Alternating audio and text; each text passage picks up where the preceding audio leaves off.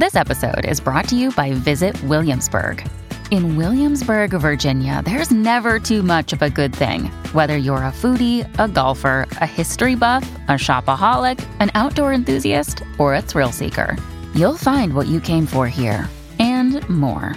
So ask yourself, what is it you want? Discover Williamsburg and plan your trip at visitwilliamsburg.com. Sign up to The Economist for in-depth curated expert analysis of world events and topics ranging from business and culture to science and technology.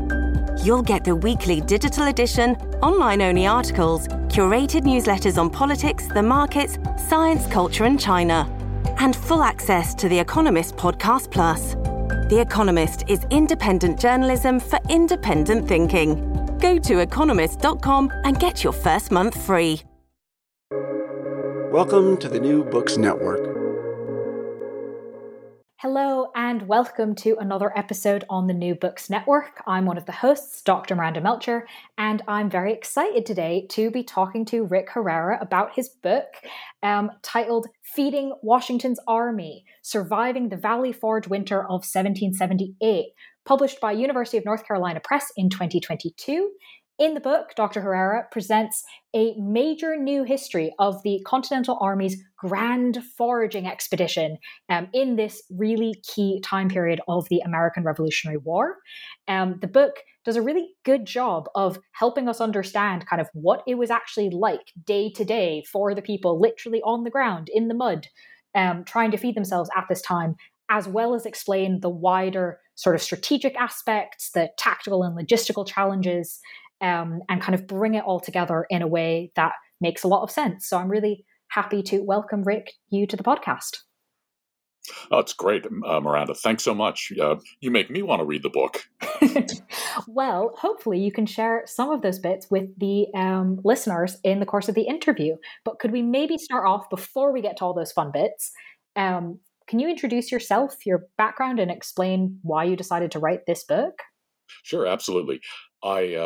Let's see, until next week, I am professor of military history at the School of Advanced Military Studies, U.S. Army Command and General Staff College. That's a mouthful, and it's located at Fort Leavenworth, Kansas. I've been teaching at SAMS, which is the school's nickname, for 10 and a half years. But next week, I will join the faculty of the Department of National Security and Strategy at the U.S. Army War College, Carlisle Barracks, Pennsylvania. Congratulations. Thank you so much. I'm really looking forward to it. There are some phenomenal people there. But I am a military historian. I mostly focus on the early modern period. I'm most comfortable in the 18th century.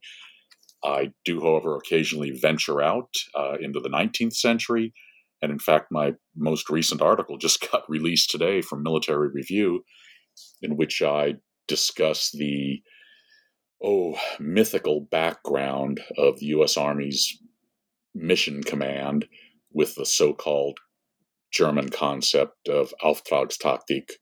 And I will not go into that unless you want me to. But in any case, so I do occasionally venture out into the modern era, but then I run as quickly as possible back into the 18th and 19th centuries, which are my happy places as a historian.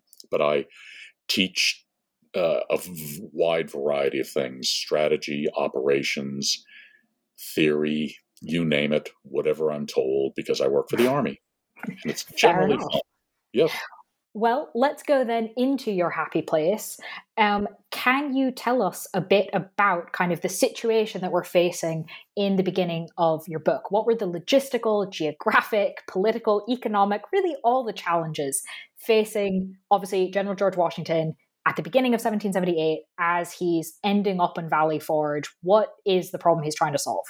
Sure, absolutely. The book came out of, if I can backtrack just a little bit, the book came out of a teaching moment. And I think, like most academics, I firmly believe that teaching informs scholarship, research, writing, speaking, all of it, and that those elements in turn inform teaching, and that you can't really it's difficult to be a good teacher unless you're actively engaged in your field. So this came out of a teaching moment. many years ago when I was building a staff ride, which is a focused study of a campaign or battle that takes place ideally on the ground where the events happened. And so I was building a staff ride for the Philadelphia campaign of 1777 to 78. And if you're doing the Philly campaign, you have to go to Valley Forge. Valley Forge is, however, a static place. So how do I introduce movement into what is largely a static element? Out of that came the foraging operations to sustain the army. That led to an article. It led to a second article, and 2 articles. That's 2 chapters. That means you have to do a book. So we got that. So to get to the question finally, is that Washington has been opposing the British Army. General Sir William Howe and his forces land at Head of Elk in August of 1777. It's been a miserable voyage for them. Most of the horses have been lost. A number of soldiers have died. Heat, they've been becalmed, humidity, you name it. Finally, the army gets on firm land. Washington will oppose the British as they start their advance on Philadelphia. And Howe is looking to accomplish a couple of things. One, to take the American capital. He's terrain focused, but he also understands the important symbolic piece of capturing the American capital. Ultimately, that's a meaningless exercise, though, because people can move, papers can move, and all you've got is an empty city, or one occupied only by loyalists and others. He's also looking, though, to destroy Washington's army, destroy the Continental Army, and you have a good chance at ending the rebellion in the colonies. So Washington will face him. There are several engagements. The big battle comes on 11 September 1777 at Brandywine, and Howe proves that he is still the tactical master. Washington loses that fight, but the army withdraws in pretty good order. There are a few other battles that take place. Ultimately, to fast forward, December of 1777, the Continental Army was dug in along a wonderful chain of hills at White Marsh, along this ridgeline, and Washington is dearly hoping, I believe, for Howe to attack him. Washington understands what takes place when you attack entrenched Continentals. Generally, it's a bad thing, although there had been a few exceptions to the rule, such as the New York campaign. Howe marches out with his army. He looks at it, and he says, "I don't think so. Washington's dug in. This is not the army that I faced in New York. It's got another year of experience under its belt. Its officers are better prepared. A number of the soldiers are veterans from the previous campaigns." And he declines Washington's kind offer to attack him. Howe marches back into Philadelphia. Now Washington has got to figure out what to do next. And he has got to balance political, military concerns. And the political concerns are at the state level, but also at the national level, if I can use that term. And so, after exchanging numerous letters with the governors of Pennsylvania, New Jersey, but also the Second Continental Congress, also holding a number of councils of war with his generals, and he uses them in a really wonderful manner to use them as sounding boards to get an idea of where they stand. It's not so much democracy as it is a case of the general using his officers as ways to second guess his plans, point out the faults. What are the advantages? In many ways, it's very reminiscent of modern planning. So Washington looks at it, and after consultation, he reacts to a suggestion by William Alexander, the so-called Lord Stirling, who recommends the Great Valley, which is where Valley Forge is located. Valley Forge, not the best place in terms of what it offers. The area has been swept through by both armies. but in terms of its physical location, it's ideal. Washington is within about 20 miles of Philadelphia. So by doing that, by locating the army, he's able to keep an eye on British forces in Philadelphia. He denies the British Army freedom of maneuver in southeastern Pennsylvania. By being at Valley Forge, the Continental Army challenges British attempts at exercising rule, at exercising and reestablishing dominion in southeast Pennsylvania. At the same time, the Continental Army is also able to challenge the British Army in the search for food and provisions. So food becomes an element of waging war. This is, as I said, not the best place, but Washington determines it. And not the best place, I should say, in terms of what it offers for feeding the soldiers, but as a place to exercise power, to project power, also to bolster the governments of Pennsylvania, to an extent New Jersey, and also to exercise the writ of government of the Second Continental Congress. Valley Forge cannot be beat. And so, as I introduce into the book, I think it's valuable to understand Valley Forge not so much as this mythical place that most Americans grow up learning about, rather to understand it in more modern terms, such as Forward Operating Base, or FOB Valley Forge. This is the home of an active, engaged field army that is challenging enemy forces in its home terrain, in its home territory. So that really, I think, changes the way that we view the Continental Army. Mm-hmm. Yeah, I think that's a really important, literal thinking intervention, right? To go, wait a second, this isn't what is often thought of, and there is a direct analogy to a thing that is in more modern experience. But in some ways, that kind of makes the confusion, that increases the confusion about if it's sort of right in the middle of everything. Why then is one of the sort of myths about Valley Forge, or at least one of the things that's commonly taught, it is quite true. There wasn't a lot of food. There wasn't a lot of clothing. There were some serious supply problems. And yet, in a lot of ways, the location isn't necessarily the issue. So why was it so bad? Sure, and we're talking, and that's a great observation. It has to do with structural pieces, and so the Continental Congress sets up a system with the Commissary General, who is in charge of feeding the army, and the Quartermaster General, who does even more, who's there in charge of supplying the army. The Quartermaster General also, depending on the relationship that he has with the Commanding General, operates as something akin to a modern-day chief of staff, as well as much more. And so what Washington has got with this is a system that has been set up by the Congress, and the Congress, we need to keep in mind, deathly afraid of concentrated power, particularly military power, and it tends to view power and political liberty, individual liberty, in gendered terms. So power being grasping, being very much male, it's aggressive, and it seeks to destroy liberty, which is, of course, in these gendered terms, feminine. And so in order to try and preserve liberty, in order to try and keep all grasping power at bay, Congress sets up some complicated regulations, complicated laws, in order to check the accumulation and the growth of power on the part of the Commissariat and the Quartermaster General.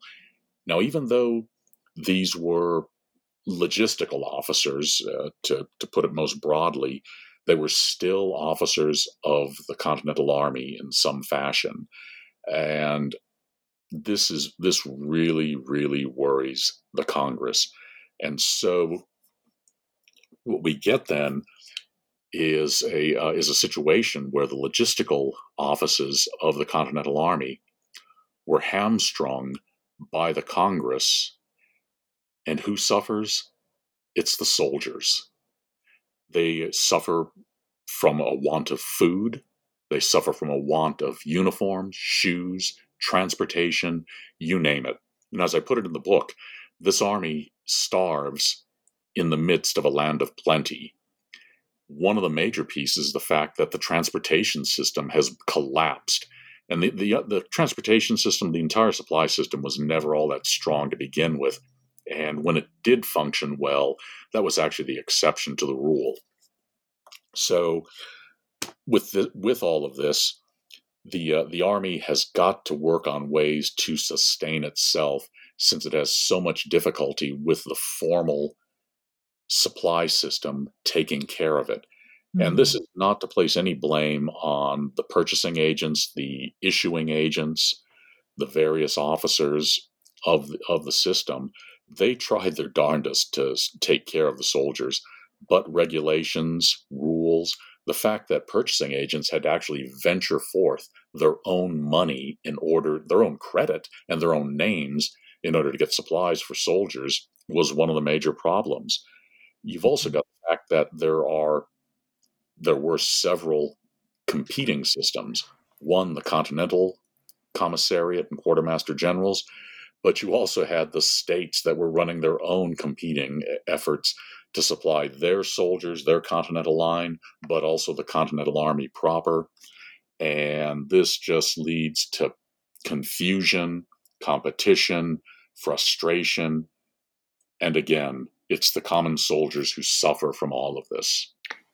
That does sound like a very complicated system for anyone to navigate, whether it's an agent or on the ground trying to make it all work, or a soldier going, why don't I have shoes?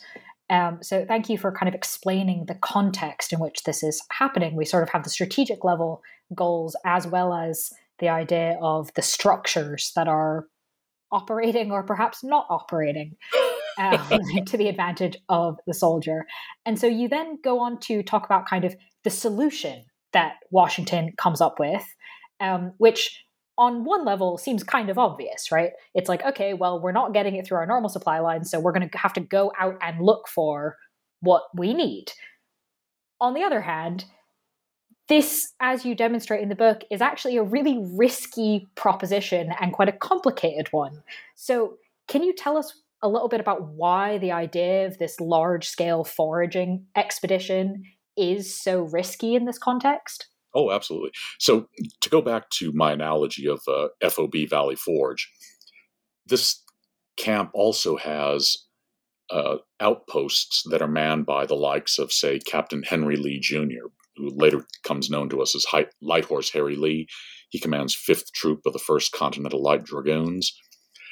And these are officers who are commanding these various outposts, who are also running what we would today call screening lines, so mounted and dismounted, so guys on foot, in other words, patrolling areas to make sure that the British are not approaching, to serve as something of an early warning system, but also to challenge British rule in these contested lands between both garrisons. So what Washington does, and this is a risk, perhaps even a gamble, a risk being something you can recover from, a gamble not so much.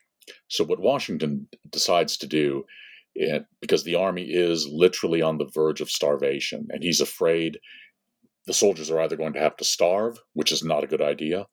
He's going to have to disperse the Army, not a good idea, because that surrenders so much of southeastern Pennsylvania to British rule, or the Army is just going to simply fall apart, which is even worse. So door number 3 is the worst of all of them. Washington determines then that he needs to send out a large foraging expedition. He determines that it's going to be about 1,200 soldiers. The numbers vary. I've seen counts as high as 1,400. And this is a mixed group. It's a motley, if you will. Very little unit cohesion. And so you've got officers from a variety of brigades. You've got soldiers from any number of Continental regiments serving together. Many soldiers who've never served together. They may have been in the same brigade, but they may not have known one another. Many of them serving under unfamiliar officers as well. So Washington decides to send out over 1,000 of his best armed, best uniformed, best equipped, and most fit soldiers. At first, he was going to send them out under Brigadier General Anthony Wayne, who's a local boy, knows the area, a really good choice.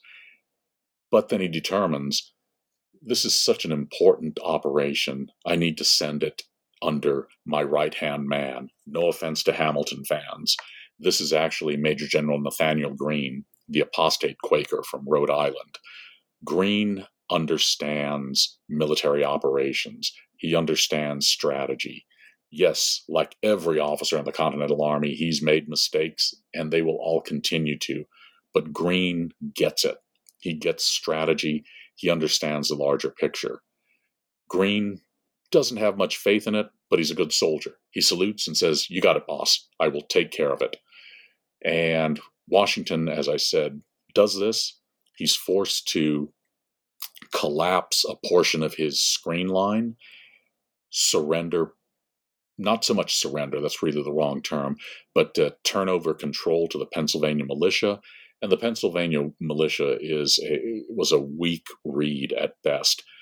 Militiamen reluctant to come out and serve. Many of them had not been paid for previous service. You name it. And so Washington takes this risk and sends Greene out to scour the countryside in southeastern Pennsylvania with his ad hoc division. And I'm being really generous calling it a division. And they will go out. Greene is a tough customer. At one point, a couple of locals bringing in goods to the British Army. Greene's men capture them. Greene orders 100 lashes on their bare backs. He wants to send a message: "Thou shalt not supply the British so long as the Continentals are in the neighborhood." And in fact, it's a good idea not to supply them at all. And Greene is purposely sending out this message to the locals. As his expedition continues, Greene gets increasingly frustrated with what's happening. At first, he had been, throughout, I should say, he supplies receipts to people. That way they can at least get some compensation in nearly valueless continental dollars for the goods that are impressed by the army. But when he discovers that local people were sequestering their goods, hiding them from him, forcing his soldiers to go out and hunt for them, he determines no more. And he tells Washington, "I hear their cries, and like Pharaoh, I harden my heart." He determines that nobody will get any receipts if they hide their goods from his foragers. As this goes on, he decides to expand the operation. And in a similar fashion, when he decides that this operation needs to extend into southeastern Pennsylvania, or into southern New Jersey, at first it was going to be under a colonel, but then he decided, you know what, this is way too important, and he sends Anthony Wayne on this mission.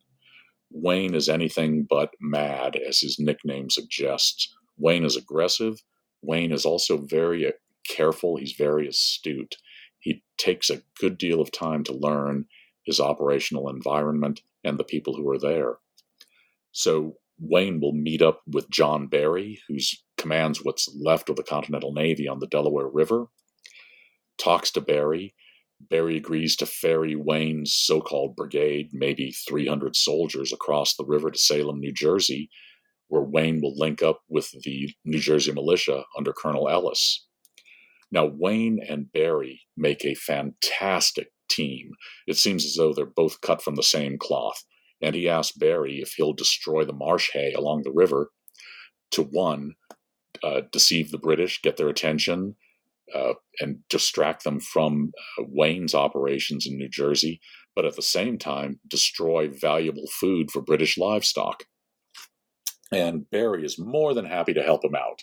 You know, give a man a book of matches, tell him to set fire to things, and he immediately becomes a 14-year-old once again. You know, I think we may all be pyromaniacs at heart. But so Wayne goes through New Jersey, and he does a bang-up job. Discovered in the Connecticut Historical Society a couple of small notes, not even measuring 3 by 5 inches, addressed to a captain in the 7th Connecticut. And Wayne gives him a list of local men and what sort of property they have in terms of horses and cattle. And he directs his captain to go visit them and impress this livestock for the good of the army. So Wayne has got some tremendous intelligence networks. operating. And that's in large part due to local militia officers who are working with him, doing their best. And he'll march his way northward, tries to go as fast as he can, but he can't go too fast because it's winter, not that much feed for the cattle. So he can't push them too hard. He wants to keep them as fat as possible. A difficult task, of course. As he does this, he'll engage in some combat with the British, gets chased by the Light Infantry Brigade, which is the elite of the British Army. He'll clash with the 42nd Foot, better known as the Royal Highland Regiment or the Black Watch. Quite an adventure as he works his way through New Jersey. As all of this takes place, Washington at the same time dispatches Captain Lee and his troop of light dragoons into northern Delaware and northeastern Maryland. And Harry Lee proves himself, in my view, perhaps the finest example, one of the finest examples of a light cavalry officer. Lee arms himself. Well, first I should say Lee meets with General William Smallwood, who commands the Maryland Division in Wilmington. Lee then proceeds further into Delaware, meets up with other leading politicians, arms himself with tax rolls, which is really, really bright on his part. And he starts to send out small parties under his lieutenants, his cornet, which is a junior lieutenant in the cavalry, as well as non-commissioned officers, which is really remarkable. Non-commissioned officers being used in what is very reminiscent of modern day usage of NCOs. And he takes a careful accounting, and he's able to forward a number of head of cattle and swine, also wagons, back up to the main army. So I'm trying to compress quite a bit into that rather long-winded answer. No, I think that gives us a very good sense of how this was organized, why it was really risky and tricky, and kind of some of the key people involved, because that comes out very clearly as well as being a contributing factor for this working. And I kind of wanted to follow up on sort of those encounters you mentioned a bit. As you mentioned in your very first answer, this is a valley, this is not in the middle of nowhere that they're encamped and that the foraging expedition is happening. So how did the British react to this foraging going all around, as well as the burning up of things with pyrotechnic officers?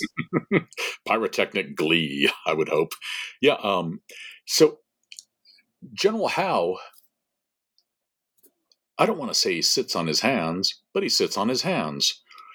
Howe spends most of his time after White Marsh sending out often as much as half the army on his own foraging expeditions. The British Army's rule of thumb was to have 6 months of supplies on hand. And if I remember correctly, there were only a couple of times during the entire war where that happened. But Howe pretty much leaves the foraging expedition alone until Wayne crosses into New Jersey. And it's at that point that Howe finally acts. He dispatches the Light Infantry Brigade, under Abercrombie.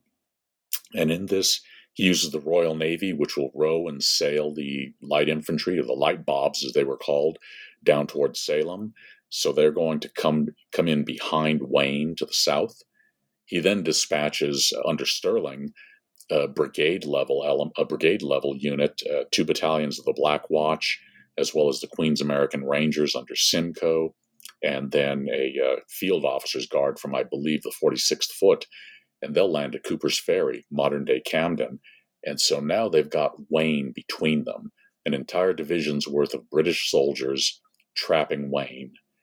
The light bobs go after Wayne, and in fact, he just barely escapes at Swedes Church, just ahead of the light infantry trotting in. Gets out, makes his way northward. As he's getting toward Haddonfield, which is about 6 miles inland from Cooper's Ferry, Wayne starts to think about what he might do to make things a little more difficult for the British. Now, the British had gone there with the explicit understanding, and I'm quoting, to have a slap at Mr. Wayne. What happens? They immediately turn to what's been their pattern throughout the winter, and that is foraging, looking for their own supplies, looking for the stuff to feed British soldiers. So the 42nd advances that 6 miles in. The light infantry, it doesn't get much beyond Swedes Church along Raccoon Creek. Wayne decides, I think it's time maybe to challenge them, and he calls upon Brigadier General Casimir Pulaski. And no offense to fans of Pulaski, he was the problem child, among many, within the Continental Army. Pulaski is very prickly about seniority, doesn't believe that he should take orders from a mere infantry officer, and Washington has to set him straight and tell him, look, pal, there's no seniority of branch, it's date of rank. Wayne has got date of rank, so shut up and color. You will work for him. Pulaski doesn't like it, but he does comply. So Pulaski comes southward with, maybe 50 Continental Light Dragoons, and he will grudgingly work with Wayne. Wayne decides to advance on the British at Haddonfield. Pulaski charges. It's like, thanks a lot, pal, but it scares the British. The British figure, if the Americans are this aggressive, they must have a lot more combat power behind them. The British will basically drop everything that they've foraged, leaving that to the Americans, and begin falling back on Cooper's Ferry. Wayne decides, I think I need to press them just a little bit more. So Wayne will follow up. As he's doing this, the British have begun withdrawing already. Wayne, very careful, sends out a skirmish line, if you will, and they are there to develop the situation, feed Wayne the intelligence so that he can make a decision based upon what these soldiers tell him. Pulaski then enters, and he decides, you know what, it's time to charge. Why not? And so there's a really fascinating story that Simcoe leaves in his memoirs about one of the sergeants from his unit, the Queen's American Rangers, who's warning off an officer who's on a horse, prancing about, waving a saber in the air. That's got to be Pulaski. This sergeant yells at Pulaski, basically, go away, you fool, or I'm going to shoot you. Pulaski can't hear him, and English is not his first language. The sergeant shoots, kills the horse. Pulaski is really annoyed that someone would dare shoot at his horse. But the British will withdraw, continue their withdrawal just a bit. They'll then bring forces off of the Royal Navy transports that are there in order to challenge Wayne.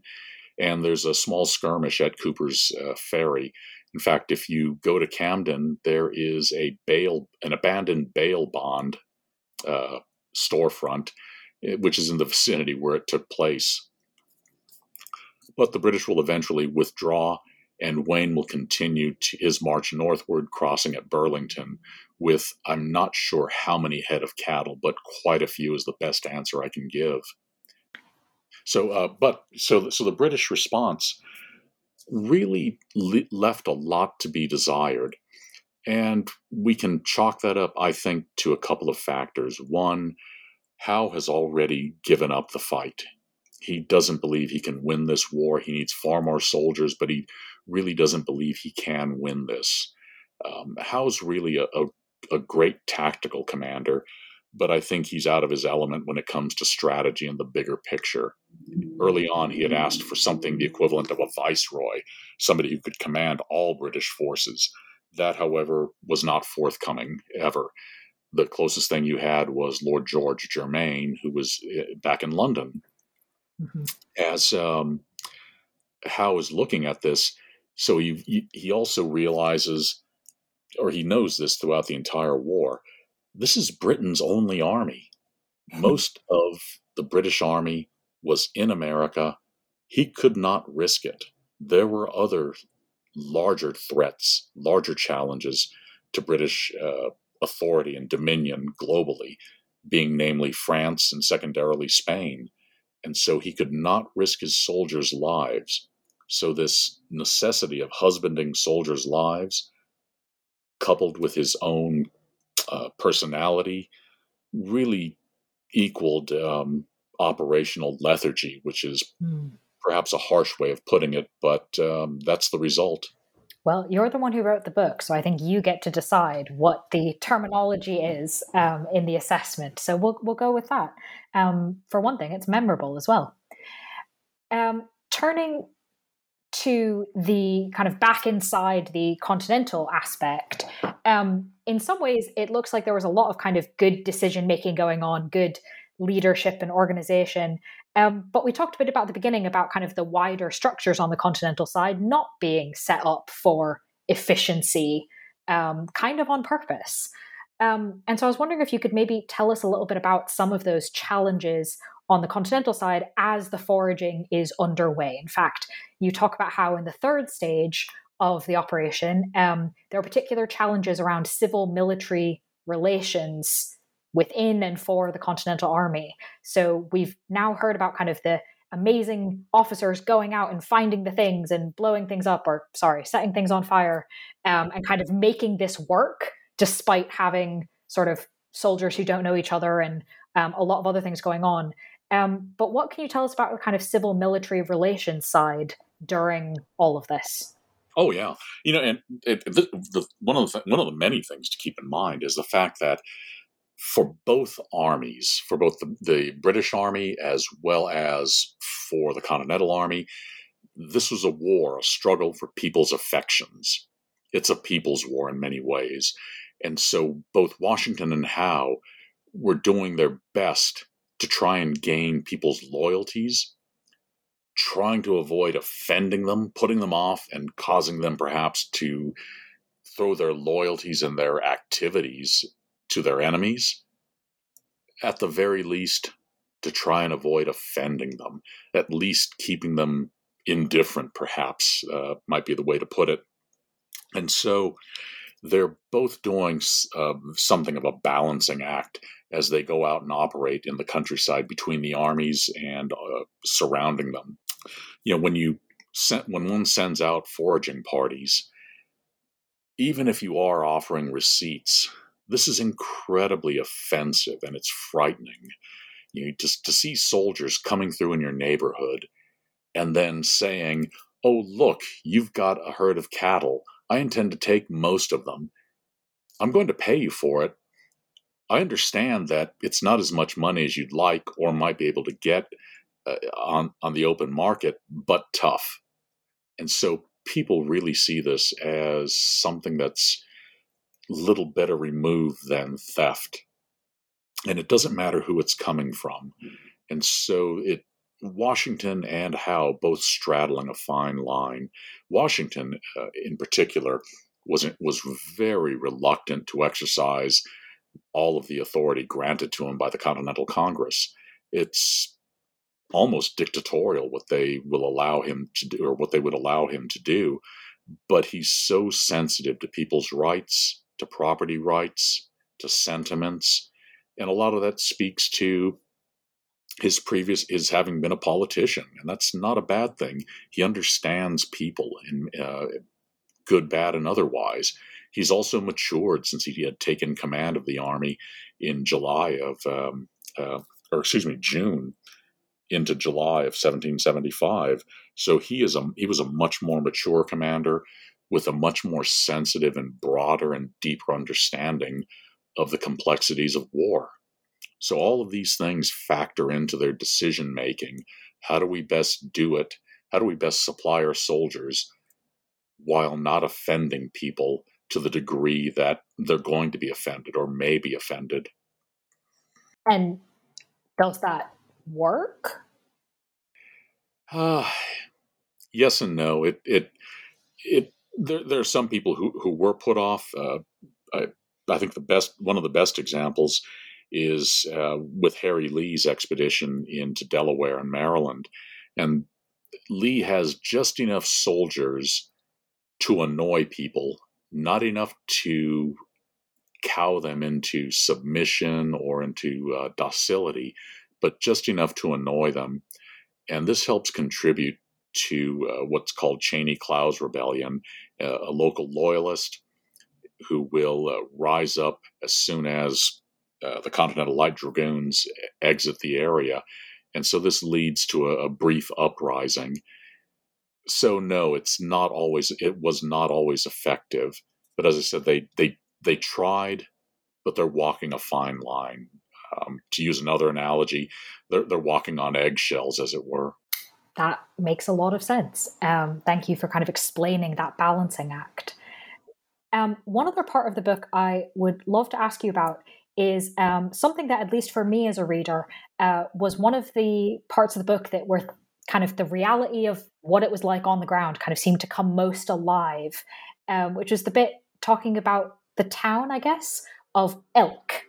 What was the strategic significance of this place? Oh, sure. Yeah, Elk. And Elk had been a, I don't want to call it shipbuilding. Well, yeah, you could call it shipbuilding, boat building center before the war. Also the home of the Hollingsworth family, locally prominent merchants, an extended clan of merchants, if you will. So Elk gets established fairly early in the war as a magazine. In other words, a supply depot that's part of a much larger chain of magazines that will collect supplies. And if they ever have the transportation, and that's one of the major problems, there aren't enough wagons or teams or drivers to move the goods that are actually available. So Elk serves as a magazine for the Continental Army. It's actually something of a linchpin that connects the northern states, or as they were called, the eastern states, referring to New England, with the mid-Atlantic and the upper south, the Chesapeake states. So Elk serves a variety of purposes for this, and it becomes one of the key nodes for the Continental Army's supply system. And the British come upon, when they land just south of it, near Head of Elk, which is where the Elk River feeds into the Chesapeake. Washington's men will try and empty out the supplies as best as possible. They're unable to do it. And so the British will come upon quite a few, and they're able to actually sustain themselves for a couple of weeks off of what they seize at Elk. What they can't seize, they try and destroy. And in fact, there's some reports of grain being, if I remember correctly, knee-deep in some streets. So they're scattering it, trying to destroy it, destroying continental shipping that's tied up. And these are coasting vessels, by the way, so not terribly deep draft. So destroying those as well. Once the British leave, one of the things that will take place later on during all of this foraging is the reestablishment of Elk as a magazine. And so the Continentals go about trying to reestablish this and bring it back to its former status. At the same time, these supply officers were out looking for other places that they could use to help sustain this and help extend the network. Finally deciding upon Charlestown, which makes a great location, a nice ready-built wharf, a warehouse, easy access of roads, you name it. All of these pieces that connect it to Elk. Elk's location, by the way, besides being linked with the Chesapeake, also has got a short connection to the Delaware River, so it's not too many miles away from that. So it makes it really an ideal place to run a logistical operation. That's a good reason to be an Elk, I suppose. So, I mean, thank you for explaining that. It might seem a little bit like a tangent, but in this wonderful kind of tapestry you've woven for us of all the different levels that this is working on, I think it does a really good job to kind of dispel that myth you mentioned at the beginning of kind of Valley Forge being huddled in frozen mounds of people who are starving with no proper clothes all by themselves in the middle of nowhere. Elk is kind of one piece of that whole idea that actually forward operating base probably makes a lot more sense.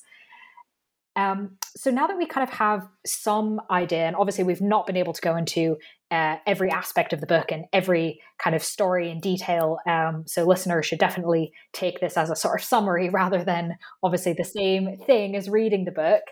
But I wonder if we can kind of zoom out a little bit now that we have all those pieces and maybe talk a little bit about, obviously, probably the most famous person involved in this, obviously George Washington, who at the beginning of this conversation, you talk about in a lot of ways doing a lot of good things in terms of leadership, kind of having good people by his side, many of whom you talk about in the book, he kind of promotes up or notices that they're good.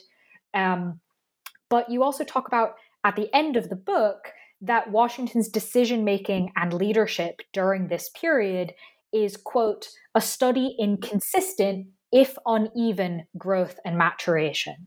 So can you kind of tell us a little bit about why that's your judgment of Washington in this period? Certainly.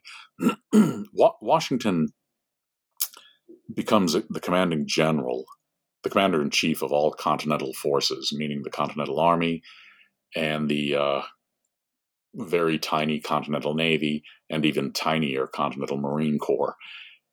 And he's learning on the job. His highest rank previously had been colonel of the 1st Virginia Regiment during the 7 Years' War, better known to Americans as the French and Indian War. He was a study of immaturity as a young man. As general, though, he's grown a bit. He still has a bit of learning to do. He makes a number of mistakes as a tactical commander. I think he's generally rather mediocre. Washington often liked, I keep speaking in the present tense, but Washington often liked overly complex plans. Sometimes they work, such as at Trenton, where he bags most of a Hessian brigade. Germantown, not so much. So he's got some problems there. But in terms of the big picture, strategic, how do we win this war? What's the place of the Continental Army in the larger struggle? Washington gets it. And he realizes that he can't risk the army to fight everywhere, every time that he might like, because he's very much an aggressive commander. He realizes he's got to husband this strength.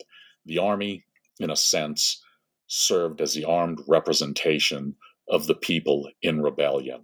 So long as the Continental Army lived, so too did the revolution. Washington gets this. Now, as he serves as the commander, he's also grooming, if you will, his subordinates.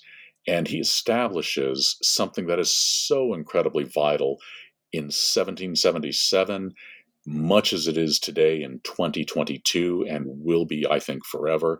And that's a mutual trust between himself and his subordinates. They have a mutual trust and a respect. He makes mistakes, they make mistakes, but he notices how they grow and how they learn from these mistakes. And Washington will give them some, if you will, wiggle room for this. And so he continues to develop.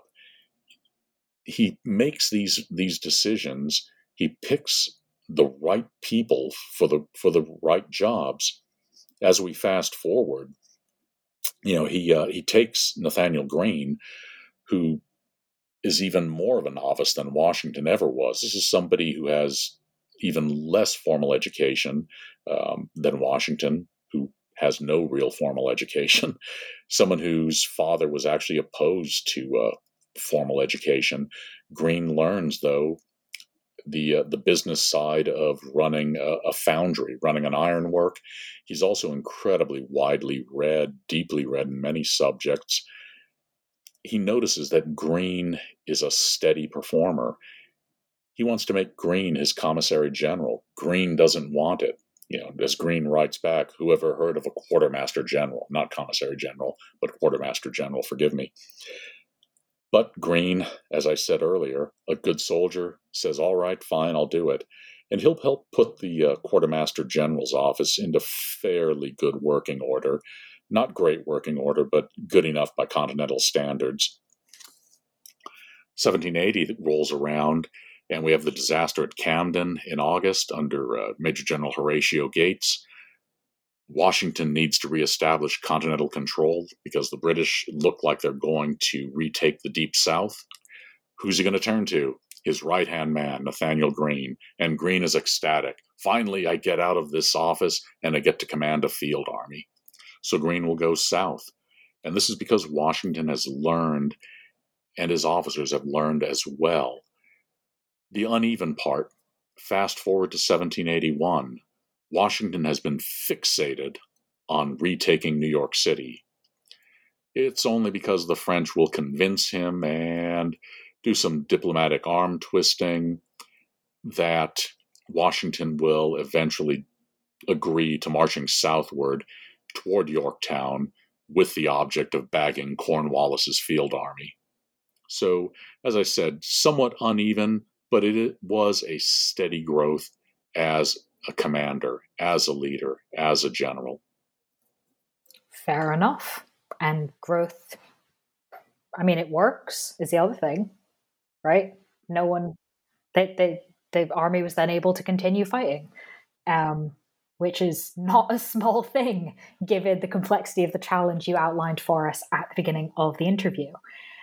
So I kind of want to bring it back to the beginning in a way, because you talked about how this book came from a teaching moment. And in fact, I really do agree with what you said, that such great research comes out of teaching moments. And in fact, quite often good books come out of teaching moments, not just in terms of the questions that are asked, but also how a book is then written, because it is to explain it to kind of an audience you have in your head, rather than just, goodness knows, I'm going to put words on a page and hope it makes sense.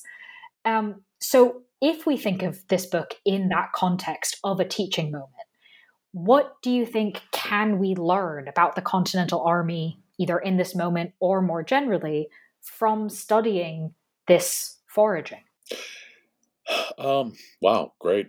One of the things that I try to drive home with my students is that chronological proximity does not equal greater relevance. I think that that's often a case of hubris and the arrogance of presentism, that if somehow an event is closer in time, that it's more meaningful. The further back, it's much quainter, it's much less complex. And honestly, that's just patent nonsense in my view. And so what I want to drive home, among other things, is the fact that the Continental Army was an active field army doing the stuff of active armies today, of active armies in World War II, of future active armies, you name it. It was engaged in complex operations that spanned political as well as military realms. It also brings to the forefront, I hope, the significance of logistics and just how vital they are. When military historians write about their whatever it is that they're writing about, we tend to go with the forgive me, the sexy stuff, the combat, battles. That's what gets attention. That's what sells books. Logistics, oh my gosh, that's basically going out shopping. Well, it's far more than that. And so I wanted to bring to light the challenges, the complexities, the vital role of sustaining the Army, and how all of this touched upon the ability of the Army to project not just combat power, but political power, but also to sustain the revolution, and so much more. And I hope I've succeeded in doing that. Well, I think you've definitely made it clear that ensuring that your army has food and clothes is not the same thing as going out to the shops. So you've definitely nipped that one in the bud. And I think from the book, Donna really, as I said, kind of woven this web and made it clear that the story that is often told is really much more complex than it's often portrayed, and also much more interesting and relevant. So I think you're probably going to have students who really get into this when you take them to see it or have them read the book? I hope so. I do hope so. So I wonder, as we kind of come to the end of the interview, I always want to ask a few sort of questions about you and your process and your work. And obviously, we've been hearing some of what's in the book. I've obviously read the book, but you're the one who wrote it and spent the time with all of the details of who put what in which memoir and diary and whatever. So I'm wondering if there's anything in particular that comes to mind that was surprising to you in the process of researching and writing this book? I wouldn't say so much. A bit surprising. And I'd mentioned those couple of notes that Wayne had sent to this captain, and I can't believe I'm forgetting his name. I want to say Theodore Woodruff. Please forgive me if I got that wrong. Those were really delightful, and they, in my mind, it allowed me to bring the captain back to life, as it were. Here's this one fellow who's taking part in an incredibly important operation, and he may not have realized it. I think one of the things that really touched me most was the account book that Harry Lee's troop maintained. And in it has the names of every person whose property he and his soldiers visited, what they impressed, what the valuation of the goods were, how many hands high the horses were, you name it. It's also got the names of all of the wagon drivers, as well as the wagon masters. So the master in charge of, say, 4, 5, 6, however many wagons were being sent to some location. Among the drivers, and this really spoke to me about the complexity of the American War for Independence and the American Revolution in which this war takes place, there were drivers with names like Negro Joseph, Negro Cuff, Negro Samuel. These were enslaved drivers, men deprived of their own human agency, whose masters may have been receiving a stipend of sort. The unfree working on behalf of the political independence of a society that relegated them to property. And for me, that speaks to some of the complexity of the revolution, and it really makes it all the more vital. It's not a simple child tale of black and white, good guys and bad guys. It's as complex as life is today. So that account book really did speak to me. I think that's thank you for sharing that, because I think that's a really useful sort of reminder of the powerful things that we can often find in archives, in kind of literally things that look like dry, boring books. And then you take a moment to engage with them and read them and go, oh, hang on a second, this gives us a whole window into an aspect of life or an aspect of history that doesn't always get brought to the surface. So thank you for sharing that with us. And so then to move on to my final question, which feels a little bit mean, but I'm going to ask it anyway, which is that this book has just come out. Pretty literally. I don't even know if you've gotten a physical copy of it yet. But it is done. It is out. So aside from the fact that you're moving institutions, what are you working on next? Not mean. In fact, I'm more than happy to talk about this stuff. I am editing a collection of letters and a journal from an American soldier who served in the Mexican War, 1846 to 48, a fellow by the name of Edward Ashley Bowen Phelps, a fellow who's got the education of an officer, but serves as a private in the Regiment of Mounted Riflemen, today's 3rd Cavalry Regiment. And these are a wonderful collection of letters that I first encountered as a graduate student many years ago and promised myself that someday I would edit them. So I'm in the process. I've already transcribed the collection.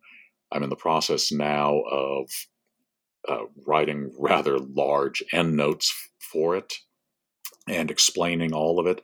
Also building something of a microhistory, telling his family's story, because this guy is just fascinating. So I've got to know what made Phelps Phelps. How did Phelps become Phelps? And so I've been digging into the family history and just been having a ball doing that. So I'm hoping to turn in the manuscript, planning on turning in the manuscript next summer. And I am working on other things, of course, because I need to keep busy and I enjoy it. I love teaching, but I'll tell you what, research and writing are a close second. And as I mentioned before, for me, they reinforce one another, and I can't do one without the other. Well, that's a lovely note to end the interview on.